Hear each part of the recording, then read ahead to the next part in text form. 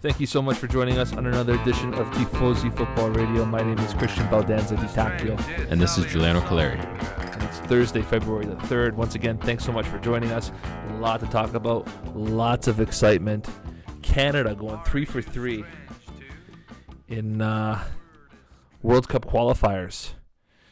And getting the full 9 points, Jules. And are almost there at Qatar. We're almost in Qatar. I mean, it's unless we see an epic collapse and a couple of teams pull off a couple of miracles in the last round of qualifiers in March, Canada's pretty much going to the World Cup. And it's not a question of if we're going to the World Cup now. It's a question of how far can this team go. And they are all the hype. They are all the excitement. The whole world is watching. The whole world is on notice.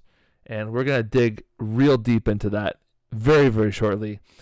But before that, we got just wanted to run down what we have coming up for you. So we're going to obviously talk about Canada's amazing 3 games in this international window. We're going to talk about the transfers. The Mercato's closed now.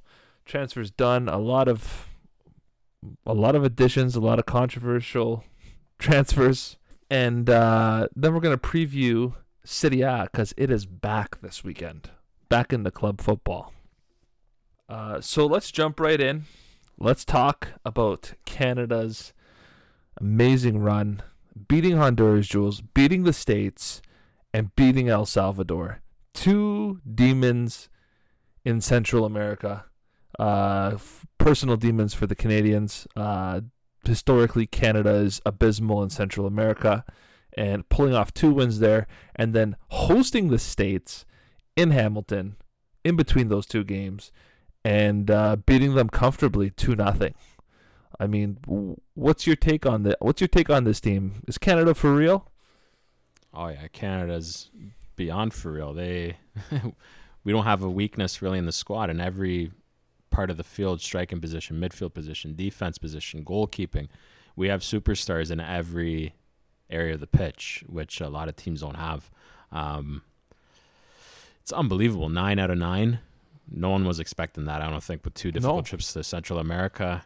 The big win against the States in Hamilton. Historic win. Just unbelievable. The way this team is winning, it just leaves me speechless. Anyone can slot in. We were missing arguably our most talented midfielder in the first game. Eustáquio Samuel Petit stepped in and he did a decent job. Herdman even changed the formation, moved Jonathan David more out wide. Kyle Aaron came central. So it's just amazing how fluid this team is and how he can slot players into any position. And the way they went with style. Yeah. And they can choose to sit back or attack a team. And I can't believe where this Canadian team's come out of. I don't know. I can't believe what I'm seeing on the field. After watching these 3 games. Not only was Eustáquio missing the first 2 games, we missed Alphonso Davies the entire window here. That's a big loss for us. I mean, but everybody filled in admirably. I think I totally agree with you. I mean, Milan Borjan is showing that he's a world-class goalkeeper at the age of 34. You could see what it meant for him, what it means to him to win every game that he plays with this Canadian national team, especially that game in Hamilton where he grew up when he immigrated to this country from Yugoslavia at the young age. This team was short, and still, I think this is a testament to the depth that Canada has. I mean, going into this international window, I think in the last podcast we said, you know what? What's going to be good here is 7 points. 7 points we'd be happy with, and we got the full 9, which is huge. And we said that because we knew that Alphonso Davies wasn't going to be there. We knew that we're going to be relying on the depth of the national team, which to us was unknown. And they came out, they beat Honduras comfortably, they beat the U.S. comfortably, and yes, I know there's a lot of talk about that bizarre goal that Atiba Hutchinson scored last night in El Salvador, but they deserve to win that game. They deserve to win all 3. And they did. And like I said a few minutes ago, it's not a matter of if Canada's going to the World Cup. It's a matter of how far they're going to go in this tournament. And I think they can go toe to toe with some of the big dogs in this in the World Cup. I think they can go. So. Yeah, I think so too. If you look at the States, the success they've had in the past, how coming out of the group stages, sometimes making runs. Mexico always comes out of the group stages, gets to the round of 16. Why can't this Canadian team, based off what everyone's seen on the field, not come out of the group stages? Yeah, then after that, you take it one game at a time because it's one game. It's one and done after the group stage. Yes. Yeah. So anything can happen. I mean, I wouldn't be shocked if this team makes a push into the quarterfinals. And maybe even further, because anything can happen at that point. And they just look great. Yeah, they do look great. And you know what? That credit goes to John Herdman for that. It has to. You have to give him credit for that. He's been unbelievable. You look at the lineups for the 3 games. It was different every time. Not once did he have the same defensive lineup in these 3 matches. 3 different formations. It's unbelievable how he's able to plug players in where and when needed. And a lot of coaches aren't capable of doing that. He's been phenomenal, and the players love him. He's been a good fulcrum for the team. Everything funnels towards John Herdman. He's a good leader to have, and it takes the pressure off the players. And he's been fantastic. No, absolutely, absolutely raised his value after this. And we have to take it back to when it was first announced that John Herdman was going to be moving from women's soccer into men's soccer and taking care of the national program from the national team all the way down to grassroots. So like he's basically restructuring the whole program for Canadian soccer. And there was a lot of controversy when he came in because basically he gave him an ultimatum. If you don't give me the men's national team, I'm going to walk because I've done what I can with the women's national team, which he did admirably.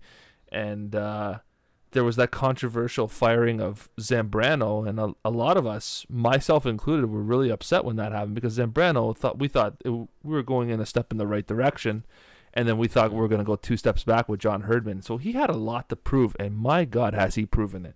He's definitely proven me wrong, and I got the utmost respect for the guy. He's definitely changed the mentality of the Canadian players. You can see how united they are together on the field. You can see what it means to them after every game, getting in that huddle in the middle of the park after the game. Like they are united, and this is a team that is mentally strong. The Canadian men's national team, for as long as we've been alive, has been so mentally fragile, and that's been the ultimate. I would say demon that the Canadian men's national team has had, but now we've conquered that demon. We're confident, we're talented, and we're finally showing our potential.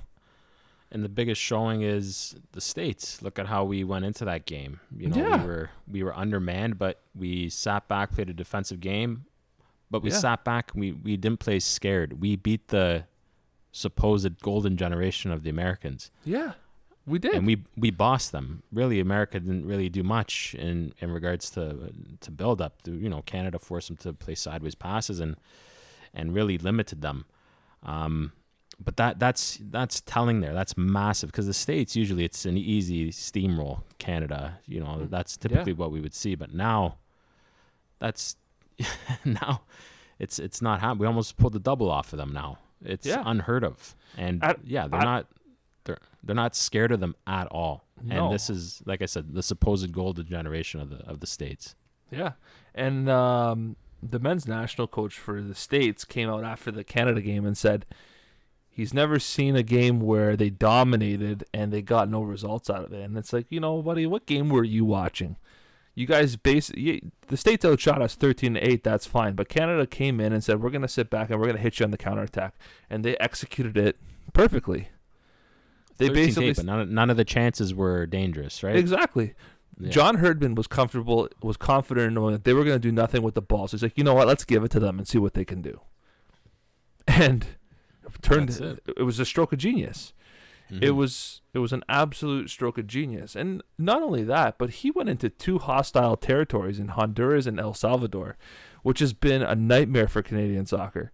And basically they went in there comfortably. They played a physical. They had to play physical games because when you go into Honduras and when you go into El Salvador and eventually when they go into Costa Rica and Panama in the next window, it's going to be a very physical game. They're going to play really dirty with you, but they went toe to toe with them and they capitalized on their opportunities, and they look amazing.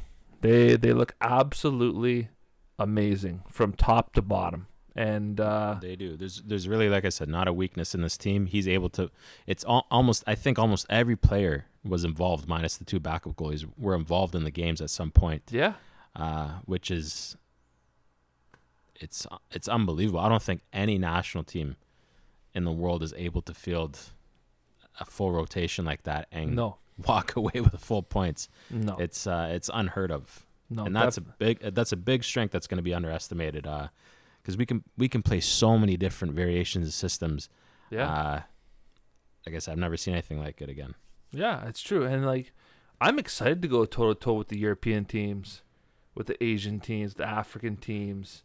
Like I'm excited for that. I'm excited to see what we're gonna do outside of our region, the South American teams as well. Like, I honestly think we're gonna be they're gonna underestimate us, and we're gonna prove them wrong.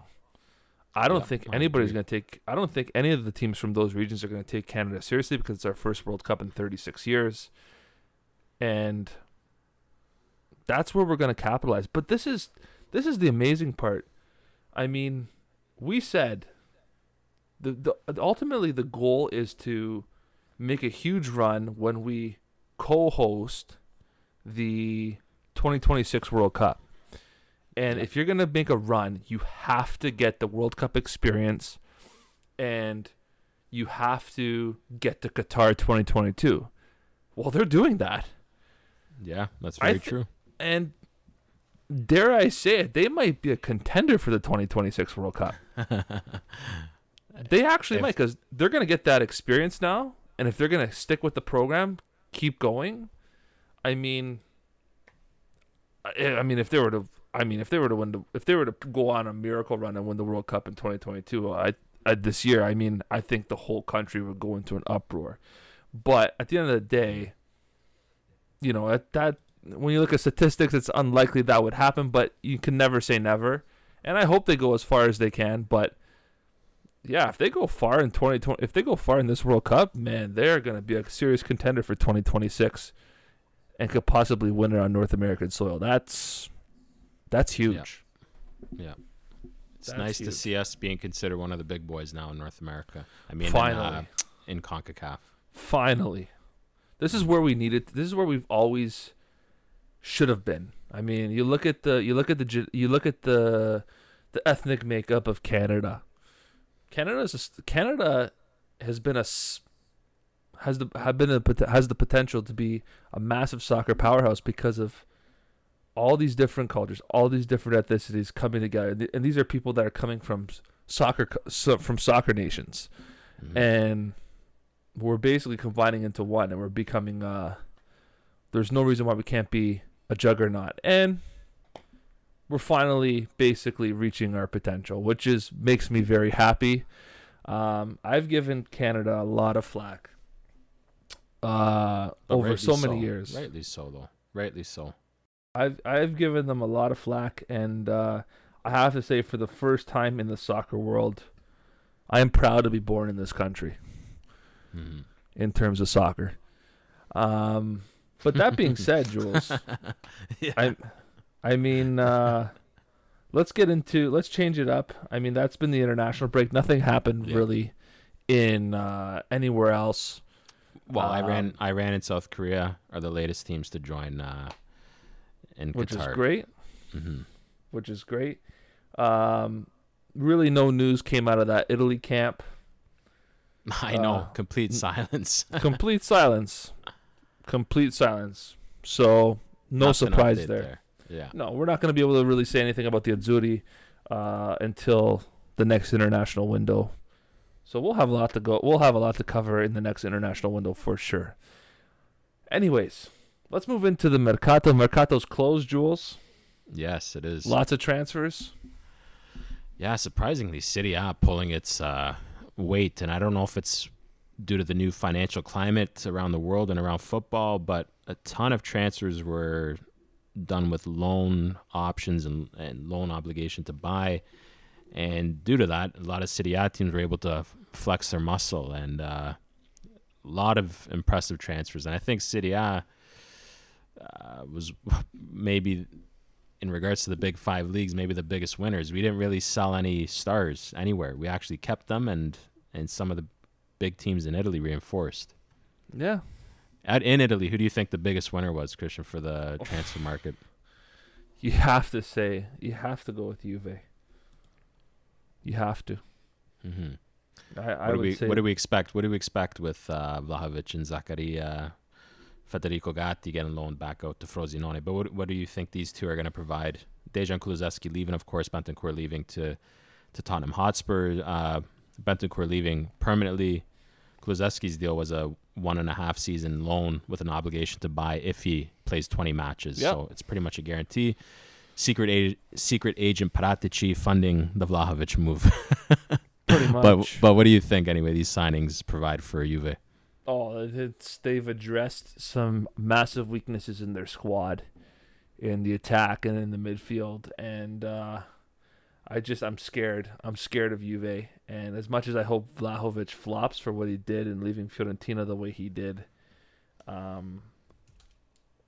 the end of the day, based on how he's been playing this season, Juve is going to be dangerous. Rocco Commisso came out saying how frustrated the whole Vlahovic deal was, and that he was basically intent on leaving as a free agent and screwing Fiorentina out of any money next season. And they were saying they were open to a transfer, but anytime an offer came in from the Premier League or anything, they wouldn't even listen. So he was dead set on staying in Serie A. I think he was dead set going to Juventus, and he kind of basically forced Rocco Commisso's hand, saying, you either pull the trigger now and get this, or I'm going as a free agent. So, in a way, this is what we've been talking about forever. Right? What's going to happen? I for me personally, I think they made the right move. And no, I mean, I guess big money. They did. Yeah, it's big money. They did. I mean, we talked about it 2 episodes ago. Like, if I was in Rocco Commisso's shoes when Fiorentina was close to Champions League, I would hang on to him and see if you can convince him to stay and get into Champions League next year. But he clearly had one foot out the door. Yeah, he had 1 foot out the door. Champions League or not, it sounds like he was on his way out. So he basically forced them. I think he held the club hostage and forced them into this. So I kind of feel for Fiorentina. I understand why the Fiorentina fans are upset, and I am upset for them. Of course.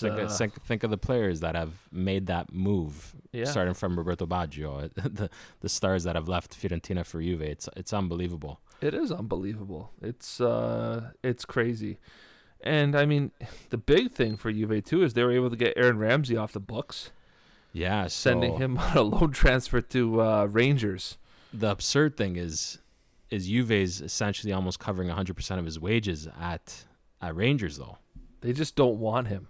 So I know, but if Rangers win the Scottish Cup, does Juve get to lift it with the Rangers, Glasgow Rangers? If Ramsey has a big involvement, do they get to put that in their trophy cabinet if they win the Scottish League?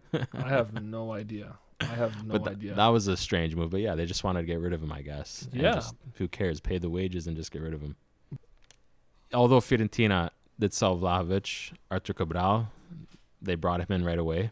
Yeah. So that's a good signing, I guess, to make up for the Vlahovic sale. And he has more goals than Vlahovic this year. I know in the Swiss League it's a bit different, but he scored some worldies. He scores different types of goals compared to what Vlahovic brings. Yeah.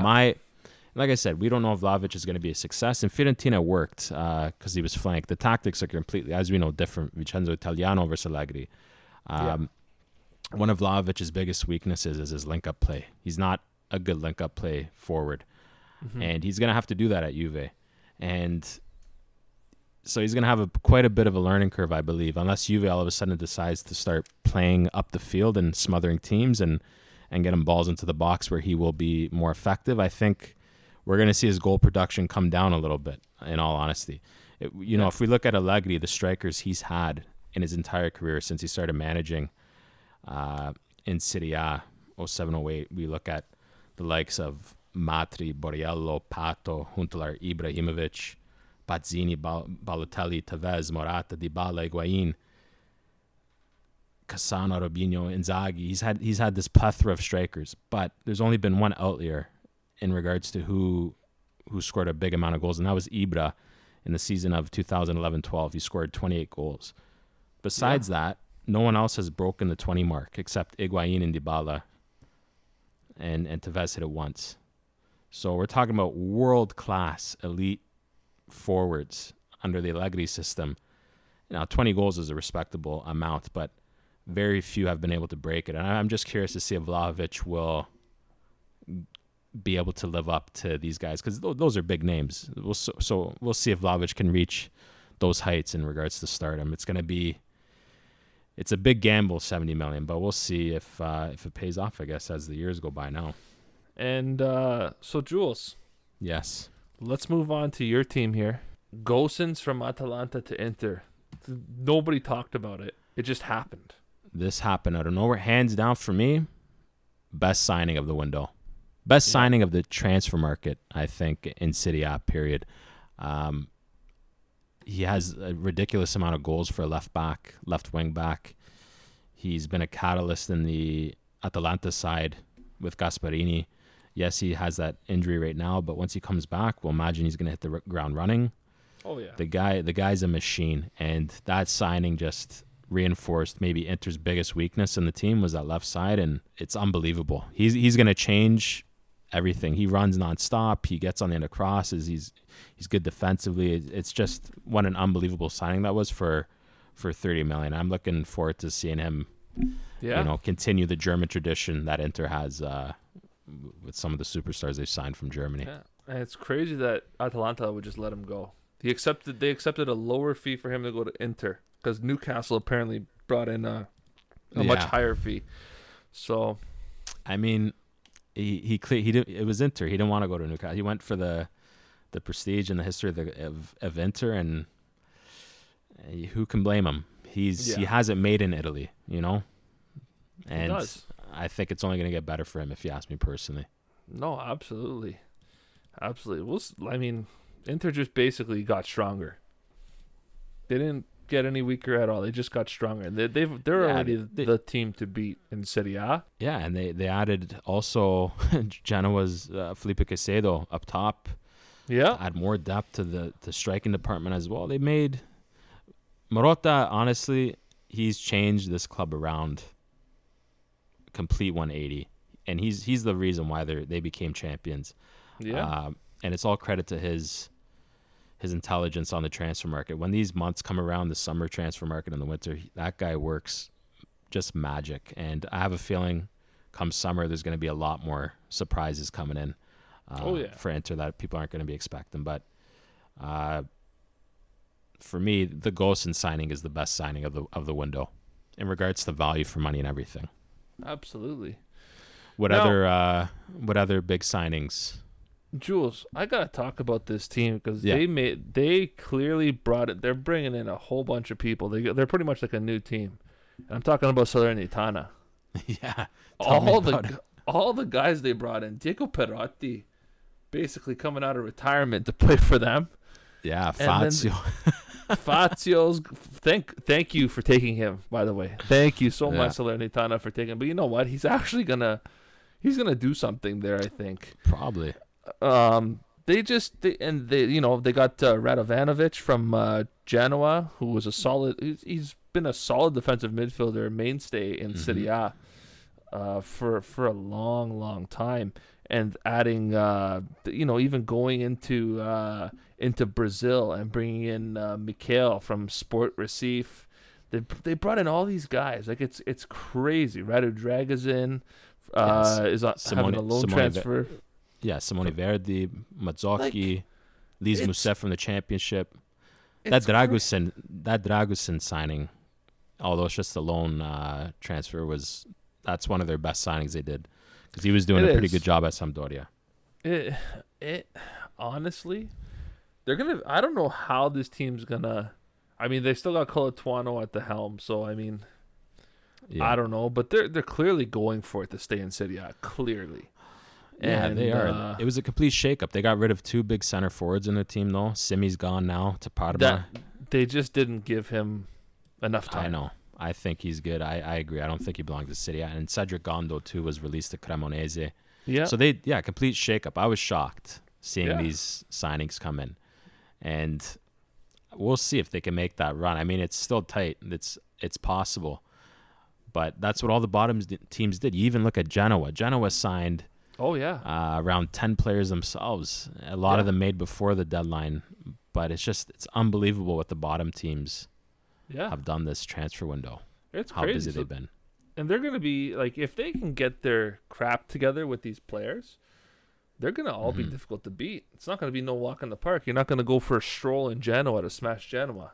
You're not going to go into Salernitana and just, have a cornetto and smash them at the same time, But, or get your espresso cazzocuccio there and and smash them. Like, it's crazy, man. It's crazy. But I just want to also sorry, go ahead. Go. I just also want to talk about, to take it off Salernitana a little bit, Atalanta too. They kind of made 2 under the radar signings with Jeremy Boga from Sassuolo. Yep. And Valentin Mihaela. If anyone remembers him from last season in Serie A, he was lighting it up with Parma, the young 21-year-old Romanian. So they made 2 interesting signings up top. Maybe for me, this maybe makes Atalanta maybe too top heavy now. I understand they've lost Ilicic due to personal reasons. He's taken another hiatus from football, but it's another 2 great offensive signings for Atalanta. I think they're still on the downfall, and I just think they got worse by losing Gosens. I mean, Jeremy Boga's a good signing for sure. Jeremy Boga's a really good signing, and we'll see what this kid from Parma can do. He's going to need time, though. He will. Give me the biggest loser of the transfer window, and I have a feeling I know where you're going to go with it. Hands down? Yeah. Lazio. Yes, I agree. Protests. Oh, my God. Protests happening. They did nothing. They pretty much did nothing. They did nothing. You have a team that is begging for depth. Begging for depth. And they got rid of guys. They got rid of guys. Yeah. And like even Sadi was like apparently losing his shit over over how Lazio handled the transfer market for the winter. Yeah, he came out to the club. He said it's either you choose me or Ilya Tare, the sporting director. Yeah. And that's it. I'm not going to sign the contract extension if he's here still. So they're butting heads. Like I said, fans protesting. Yeah. He did end up bringing one player in, Giovanni from Sporting Lisbon, on a loan fee of $1 million. Yeah. But it's unacceptable to a team that's making a push. Like I said, they got rid of Mohamed Ferres to Torino. Yes, he was injured, but he left. Johnny left to Sporting Gijon. Yep. And the list goes on. Vedat Murici left to Mallorca, the Lazio legend. Good riddance. And yeah, they signed another winger as if they needed another winger. They literally don't have a backup for Ciro Immobile. Yeah. What a disaster. It's a disaster. This team is not gonna climb the table, Jules. No. They're just gonna fall apart, I think. And I mean, other than that, it's been a relatively, there wasn't really any big splashes. I mean, the good news is for Sassuolo, Scamacca, Berardi, Raspadori, that tried and is staying put together for at least the rest of the season. Yeah, so definitely going to be picked apart in the summer. Oh yeah, hands down. AC Milan didn't do too much. Yeah, another team that signed. They only signed one player, young Serbian, more so for the future. But yeah, they signed nobody. And they loaned out Pietro Pellegrini to Torino, so Torino has a little bit of depth up top, which is nice. Yep. Other than that, there wasn't really much. I mean, we already talked about the Roma transfers. Yeah, Roma getting their business done early. Yeah, getting their business done early, getting Fazio off the books, which is great. Looks like we're going to be selling Zaniolo in the summertime. To Juve of all clubs, or the Premier League, but Yeah, Juve, Tottenham, and AC Milan are the three front runners. We'll see. Honestly, trajectory is not always up. I know he's young, but who knows? Yeah. Maybe I don't know. Yeah. Just because he has talent doesn't mean he's going to be a good player. So Exactly. And also, let's while we're in the spirit of the mercato, on this side of the pond, Toronto FC, Jules, is just getting stronger and stronger. So they got that Venezuelan out of here, and they brought in Salcedo from Tigres, who's basically a Mexican international center back in his prime. Yes. Yeah. So they've stacked up the defense, Jules. They pretty much have a done deal for Domenico Criscito to come in July. Yep. So stacking up there. And the way the MLS works with a designated player status, you can only have 3 designated players. Salcedo is technically a designated player until July. And then in July, he becomes a total allocation money player, which means that opens up a DP slot for Toronto FC, which means there is another big signing coming, and we don't know who it is yet. Rumors are that it's Andrea Bellotti, but we'll see.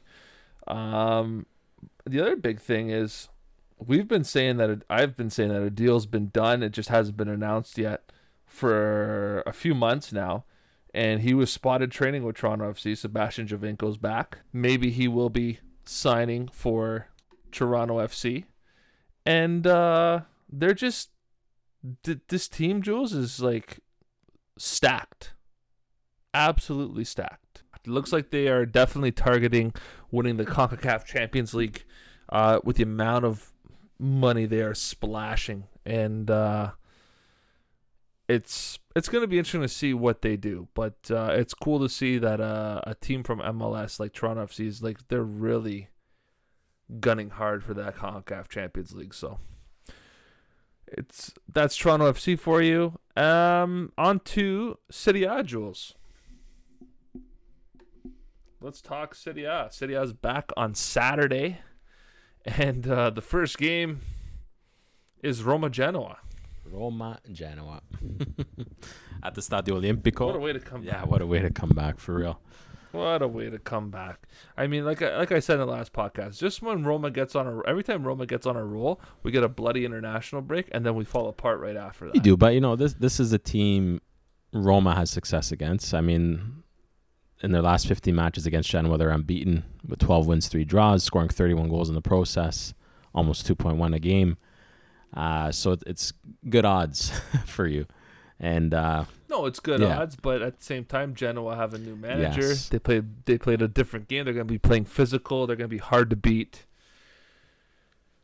It's going to be tough. Yeah, it's going to be interesting to see Jose Mourinho, because his whole style has been offensive recently, how he counters Blessing. I don't think he's encountered a system like that in Serie A yet. So I'll be curious to see how he counters the Germans' tactics.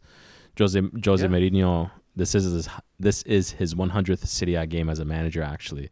So if he were to win this game, he would equal Antonio Conte's record for 62 wins out of 100 matches, and he'd be the most successful, along with Antonio Conte. Oh, so there's in the 3-point win era. Yeah, so he will go down in history if he wins this as one of the best Serie A managers of all time. Well, tell me how you see this game. I think Roma's going to have to change their tactics a bit. I think their players aren't going to be as fresh because they got the international players, right? Genoa more so. They have players that were able to stay home and train the past 2 weeks. I think that's going to be a huge advantage because Blessing's system is a bit complicated.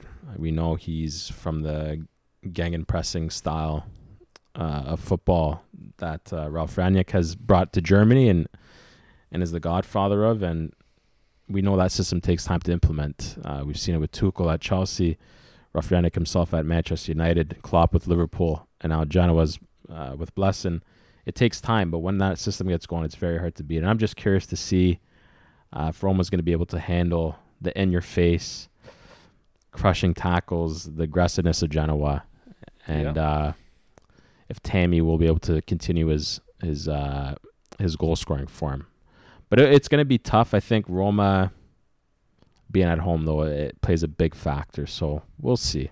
Of course it We'll does. see. But it's going to be an interesting game, big time. Yeah, big time. There's a lot of momentum that Roma has right now. They're gaining momentum, and they need to keep the pressure on Juve and Atalanta for top four because they're, again, now we're only 5 points out of the top four, which is crazy. They have to win this game, and they know how much they need to pick up these games if they're gonna make a push into the Champions League. So, for me, they're at home. They should be able to grind out a win. It's not going to be easy. It's probably going to be more like a 1-0 or a 2-1 game, but it's going to be a Roma win in my books. Yeah, and you know what? If the transfer market's anything to go by, you look at their rivals, which were Fiorentina, Lazio. They've pretty much waved the white flag and say we're not going for Champions League spots. So. Yeah. Roma's biggest competition now is keeping up with Juve, and I think not feeling that pressure behind them now, it's gonna only help Roma, I think, in the long run. Absolutely. So you're saying Roma's gonna win? I would give them the edge for this match, yeah. All right. Up next is the Milan derby. Yes, it is. The Derby della Madonnina. What do we think here, Jules? Tell me. Break it down for me. Yeah, the two most offensive teams in Serie A in regards to goals scored. So, yeah, between these two teams, I think Inter obviously has the big advantage. Psychologically, I think AC Milan feel inferior to Inter. The last time they beat them was in October of 2020. That's the last time Inter lost a home match. And coincidentally, it was to AC Milan. In that time, though, Inter's gone on their longest undefeated streak at home, 46 matches. And I think that run will continue. I think AC are inferior in the midfield. I think AC don't have the legs up top with the offense. I don't believe Zlatan, Giroud have the keys to unlock the Inter defense. I think a lot of it's going to come down to the AC wingers. And I don't think they're going to threaten Inter too much. I believe this should be a straightforward win because all the pressure is on AC Milan to win. Inter don't even have to go into this game and win. They can draw it and be comfortable. So I think this just plays perfectly into Inter's hands, and I think the pressure is going to get to AC and Pioli, and I just don't see them coming out with the victory here. What do you think? No, I agree with you. I don't see them coming out with a victory. Their pressure is on them. Their Scudetto target is it for them, do or die. Because if they lose this game, it's going to be a long mountain to climb, and it's a long road back for them. So they have to take it to Inter, and Inter knows that. So Inter's going to be like, "Here you go, come take it to us," and then Inter's going to expose them on the counterattack, and it's going to be a very comfortable Inter Milan win, I think. Yeah, I agree. I give AC Milan no chance in this game. Yeah, and if we look at Inter strikers, the biggest problem in January was everyone was kind of out of form. Now, you look at how Lautaro Martinez did for Argentina. He's now entered the top 10 for goals scored by an Argentinian striker. He's made history with Argentina already at the young age he's at. Alexis Sanchez scored in the Chile game. A big win for them. So their strikers are now scoring goals again. And on top of that, now they've added Felipe Caicedo. So, Inter, you could get maybe some points off them in January because they weren't scoring goals, but now our goal scorers are back. So it's only more, it's more piling on for AC Milan, the pressure-wise. Exactly. So we're both trying to take Inter to win this game. Next up, Jules, on Saturday, it's the final game of the afternoon. It's the two teams that wave the white flag. Yes. The team with no depth, with the team that lost against the team that lost their start. Fiorentina hosts Lazio. How do we see this game, Jules? If history's anything to go by, Lazio have won their last six out of 8 against Fiorentina, so they've been dominating this fixture. I'll be curious to see Artur Cabral as well, how he does slotting in. I would expect him to start immediately in the starting lineup for Vincenzo Italiano and Fiorentina, and it's a big game. It's a big game to keep those top 4 hopes alive, even though I think both of them now just threw it away. But I would give Lazio the slight edge. The interesting thing about this game too is Lazio and Fiorentina are amongst the 2 most successful team at converting shots. in the league. Lazio 18.3, Fiorentina 13.9. So these guys shoot, they score goals. So it'll be an interesting offensive game in that regard. Oh yeah, it's going to be a lights out game. I think. I think it's going to be like a high scoring 3-2, 4-3 game. They can't. But I am gonna lean towards Fiorentina. You think they'll pull something out here, eh? Yeah, I just think both teams are gonna be reeling, but I think Fiorentina is gonna pull a rabbit out of a hat here.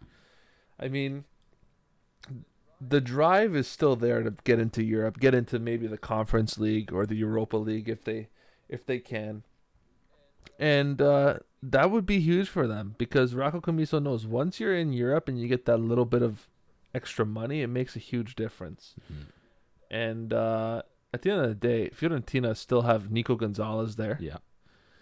And he can feed anybody the ball. So if Cabral comes in, I think he's going to it'd be nice for him to score a goal or two.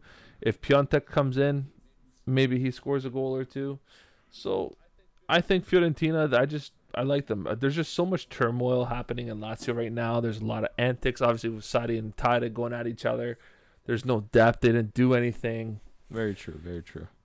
Like, there's way too much distraction. Like, it's like, I would say Lazio's more of a disaster than Fiorentina. Fiorentina, yes, they lost their best player, but they made 70 million off it.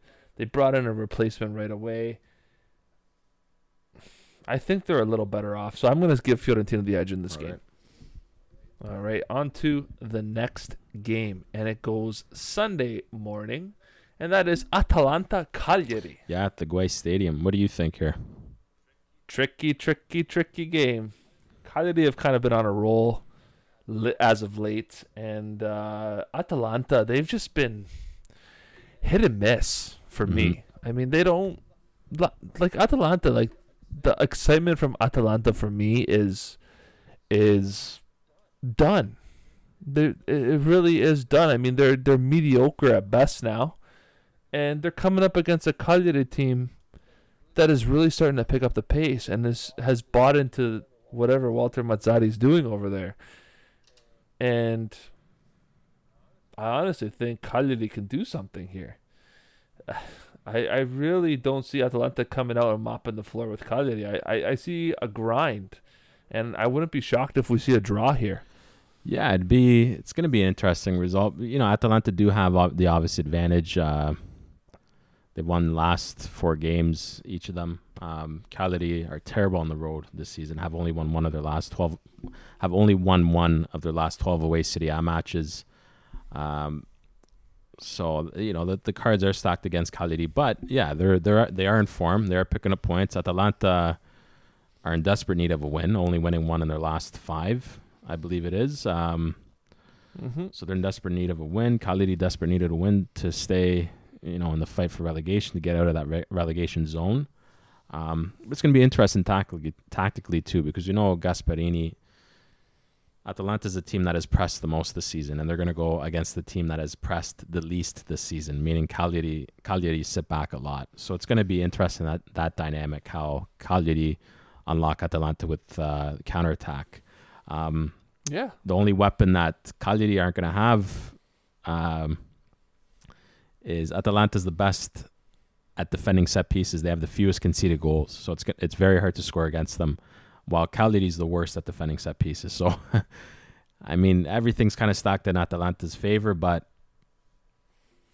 Cagliari have that sliver of hope in momentum, I would say, in their favor. But it's hard for me to choose Cagliari, and I'm going to pick Atalanta for the edge. All right. So, Julian was telling you to take Atalanta. I'm telling you to take the draw in this game. Up next, number 12 plays number 13, Bologna, hosting Empoli. Both teams, Jules, in atrocious form. Yes. Empoli, in their last 6, they've drawn 3 and lost 3. Bologna, in their last 6, have won 1 and lost 5. Whew. Is anybody going to pay attention to this game? This is one of the games you can miss, because I just see it ending in a draw. There's really no team's going to go out here to win. I think they're going to play not to lose this game. Because both teams have been abysmal and they just need points to stay afloat in that mid-table race. But yeah, I don't see much here. Orsolini, maybe the biggest thing. Maybe he can continue his form, score 5 goals in 5 consecutive games.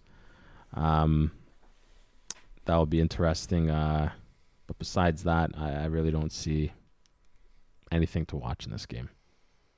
Nope, definitely not. So we're both trying to take the boring draw in this game. Yeah. Up next, Venezia host Napoli. This will be an interesting game for Napoli, Jules, because I mean it's win-win for them. Because if AC Milan pulls a rabbit out of the hat and beats Inter, Napoli with a win will keep up with AC Milan and gain ground on Inter. And if Inter, like we expect, beats AC Milan, Napoli separates themselves from AC. Mm-hmm. So this game is must win for Napoli, is it not? Of course. Yeah. Napoli. Let's just say Venezia hasn't beaten Napoli since 1942, and I don't think it happens this year. No, it's not. No, Venezia have been in terrible form. Napoli have been pretty decent, and this is when you want to play Venezia, when they're basically hovering. And the thing too, Jules, is I know I'm a bit of a conspiracy theorist, but if Cagliari does something in that Atalanta game, which is right before Venezia, Yeah. like even if they get a draw, that puts them on level terms with Venezia. Mm-hmm. And Venezia is basically staring at relegation, Okay. dead in the eye. They'll be even on points. Okay. So if Cagliari does something, you got to imagine that Venezia is going to feel that pressure. Oh, 100%. Big time. 100%. Big And time. I don't think that helps them either. No, it doesn't help them. It makes it even worse. This has got Napoli written all over it, in my opinion. Napoli win the game. Yeah, I agree. The only thing maybe Venezia has going for them is Napoli have lost Lozano to injury over the international break, but they have so many more options off the bench. So it's the deck is stacked against Venezia in this game. Yeah, big time. So we're both trying to take Napoli. Yeah. Up next, Sampdoria hosting Sassuolo. Jules? Yeah, this is going to be an interesting game for Gianpaolo's second game. Is it going to be as much of a disappointment as his game against Spezia? Because that, we said, was an absolute joke of a showing. They might as well not have even came on the field for that match. And it's not going to get any better because you look at the history once again between these two teams. Sassuolo have lost only one of their last 10 games against Sampdoria. So this is going to be an uphill battle for Gianpaolo. And this is I would say one of the better Sassuolo teams in I agree. in recent seasons. So I don't see it with Gianpaolo. I'm not convinced by him. His tactics, yes, he signed Stefano Sensi, which is huge. But does Sensi, going into the team make that much of a difference against his former team, Sassuolo even? I don't think so. I think Sassuolo is just too good for Sampdoria, and I think Sassuolo gets the win here. Couldn't agree with you more. Marco Gianpaolo is not a guy to dig you out of relegation and help you survive. I just don't know what he does. I don't know who's worse, him or Eusebio Di Francesco. He's Eusebio for sure. But he's getting there. He's getting there with Roberto De Versa and those guys. He's fallen into that category of these guys that just this revolving door of managers that keep getting fired. Yeah. And being brought into these bottom teams. I don't understand it. No, I agree. But we're both telling you to take Sassuolo for this game. Yes. Up next, Udine are hosting Torino. What do you think here? Udine, I think, are in a bit of trouble in this game. What do you think? Oh, yeah, I think Udine is in a bit of trouble. Torino's really been gaining some momentum. They've been looking great. I mean, they've won 4 of their last 6. They've only lost 1 of their last 6 too. So I mean, they're in some pretty hot form, and they're playing free flowing, Jules. Like they're scoring a bucket load of goals lately. Yeah.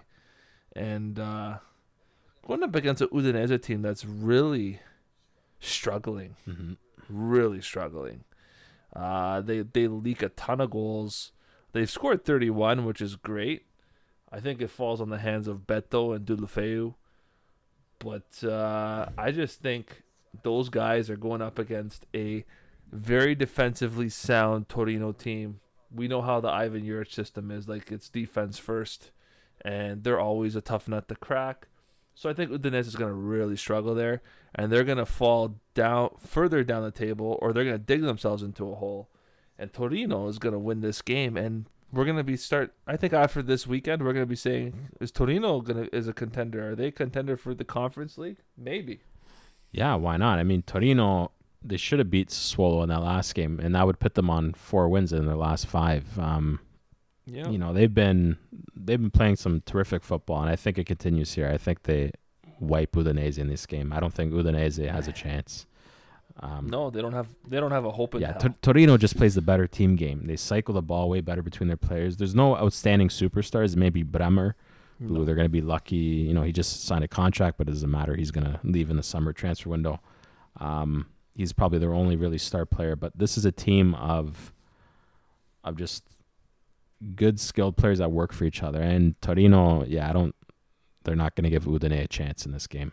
Easy win for Torino. Easy Torino win.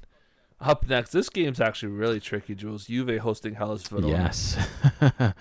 Tell me, what do you expect Vlahovic and Dennis Zakaria to start in this game against Hellas Verona? I think so. Yeah. I think you have to. I think they're already talking to the media that Dybala's going to sit on the bench. So they're going to have to try this team out and see what happens. It's going to be a tough game. Hellas Verona, one of the best teams in Serie A under Igor Tudor, and it's not gonna be easy. Yeah, not gonna be a straightforward win. They won the reverse fixture 2-1 Hellas Verona. You know, yeah, they've haven't lost in their last 4 matches to Juve. No one's done that since Sampdoria 2013. It's pretty wild what Hellas Verona has been able to do to Juve. Yeah. I think it continues, to be honest with you. You think they're going to pull it off here? I think Hellas Verona is going to come out with a draw here. I think Juve is going to drop 2 points in this game. I mean, it's going to be a sour debut for Vlahovic and Zakaria. Yeah, I mean, it's always tough. I know, because they're changed the spine of the team's been changed from forward to midfield with the signing. So Juve, those growing pains going to be there. Hellas Verona, on the other hand, are an established team, one of the best finishing teams in the league as well. They make that top 3 in regards to converted chances. The only downside I would say with Hellas Verona right now is all the goals are coming from Gianluca Caprari and Barak. Simeone is completely fallen off the map. That's the only downside I would give to their game right now. He's not reliable, and he's missing easy chances that he was scoring before. So is that going to play a big factor? I guess we'll see. So I'll give the slight edge to Juve just because they're at home. It's hard to not pick them in this match. But, I mean, Hellas Verona are more than capable. But I'll be curious to see if Simeone, he has to come out of this terrible slump he's in and start banging in goals again. Yeah, absolutely. So Julian's telling you to take the Juve win. I'm telling you to take the draw. Got to keep those Juve fans happy, you know? Yeah, of course. At least one of us does. And the final game on Monday, Salernitana, a brand new team. Seriously. Hosting one of the hottest teams in Serie A, La Spezia. What do we think here? Yeah, you just said it. Brand new Salernitana team. They could probably field the entire new 11 with all the signings they made. Yeah. And against, the Red Hot Spezia. What do you think here, Christian? Well, I think it's going to be more of the same for Salernitana, and I think Salernitana is going to lose this game. And the reason why is you have Spezia, who's one of the hottest teams in Serie A right now, pulling off win after win after win. They've won. In their last 6, Jules, they're 4 wins, 1 draw, 1 loss. That's incredible, and they're climbing up the table. They're buying into the Thiago Motta way, and they've claimed a few scalps along the way. Going up against the Salernitana team, yes, these are a whole bunch of new names. They just came in. Yeah. Can you really throw a team together like that? Well, and just field them a few days later? Well, that's the key word, which you just said. They're a team, Spezia. And yeah, for me, Salernitana, yes, they made a lot of signings. It shows intent to stay in the league, but at the same time, a lot of these guys are loans. So they signed a bunch of mercenaries, and they hold no allegiance to the Salernitana badge, right? No. They're going to put themselves first, and right now what Salernitana really needs is to dig in deep and create a team atmosphere, and it's all going to come down to Colattuano. This is where Stefano is going to get his chance to show his managerial pedigree here. If he's able, which he doesn't have. Yeah, which I don't think he has either. But if he's able to gel this group of individuals who are looking for a second chance and their careers, really, all these signings, if you look at the names, if he's able to gel these guys into something, I'll be very impressed. If Salernitana is able to make the great escape out of relegation, it will probably be one of the greatest escapes in Serie A history. If they're able to do it, I do have my reservations against it, but that's why I'm going to give Spezia the advantage in this game. I just think, yes, they brought some interesting names, but it's a team of individuals, and Colattuano, I don't think, has that ability to bring these guys together. And Thiago Motta has done the complete opposite. He has a team of no names, really, if you think about it, and he's turned all these guys into, potential stars playing for the Spezia badge. So it'll be very interesting to see this game. It's a bottom of the table clash, but this for me is one of the big games of the weekend. Yeah, it'll be interesting to see, but like I said, it's gonna be Spezia. It's gonna be same old crap for Salernitana. Just can't get this team of mercenaries, as you say, together in time. Yeah, and this will be Spezia's first double. If they were to get the victory, this would be their first double over any Serie A team in their history too. So this is a big game for Spezia. Huge. And just like that, Jules, that sums up match day 24. Yes, glad to be back, Serie A. Glad to be talking about it. And I hope the fans are happy that we're back too. Yeah, it's been a while. I mean, it was a pretty long international break, but Serie A is back, and we don't have to worry about another international break until March now. So it's going to be all Serie A, the big one, the playoff for Italy, and the clincher for Canada. It's going to be insane. One side of us most likely is going to be really happy. The other side, I feel, is going to be a bit sad. But we'll see. I think it's going to be pure euphoria. We'll see. But Serie A is back. So for the next month, guys. Put your spaghetti away, crack out the craft dinner. That's what's going to happen. What's Put your spaghetti away, crack out the craft dinner. That's what's going to happen. Oh, my God. Don't say that. Jesus. I don't care if Canada makes the World Cup or not. I ain't even no craft dinner. Jesus. Disgusting. Anyways, we're back. City for the next little while. It's going to be all Serie A, Coppa Italia, and Champions League, Europa League, and Europa Conference League. Yes, that's what we're going to be talking about. It's club football takes the center stage for at least the next month and a bit, and we're excited to be back. I guess we'll be going every couple of days, Jules, because there's going to be so much bloody football to be talking about, and in such a short period of time. It's piling back up again, which is great. It is good. We're happy to be back. We hope that you're happy that we're back. And as always, we appreciate you listening to us. We'll be back at the end of match day 24 to preview Coppa Italia and match day 25 for you. So until next time, everybody, ciao ragazzi. Ciao ragazzi.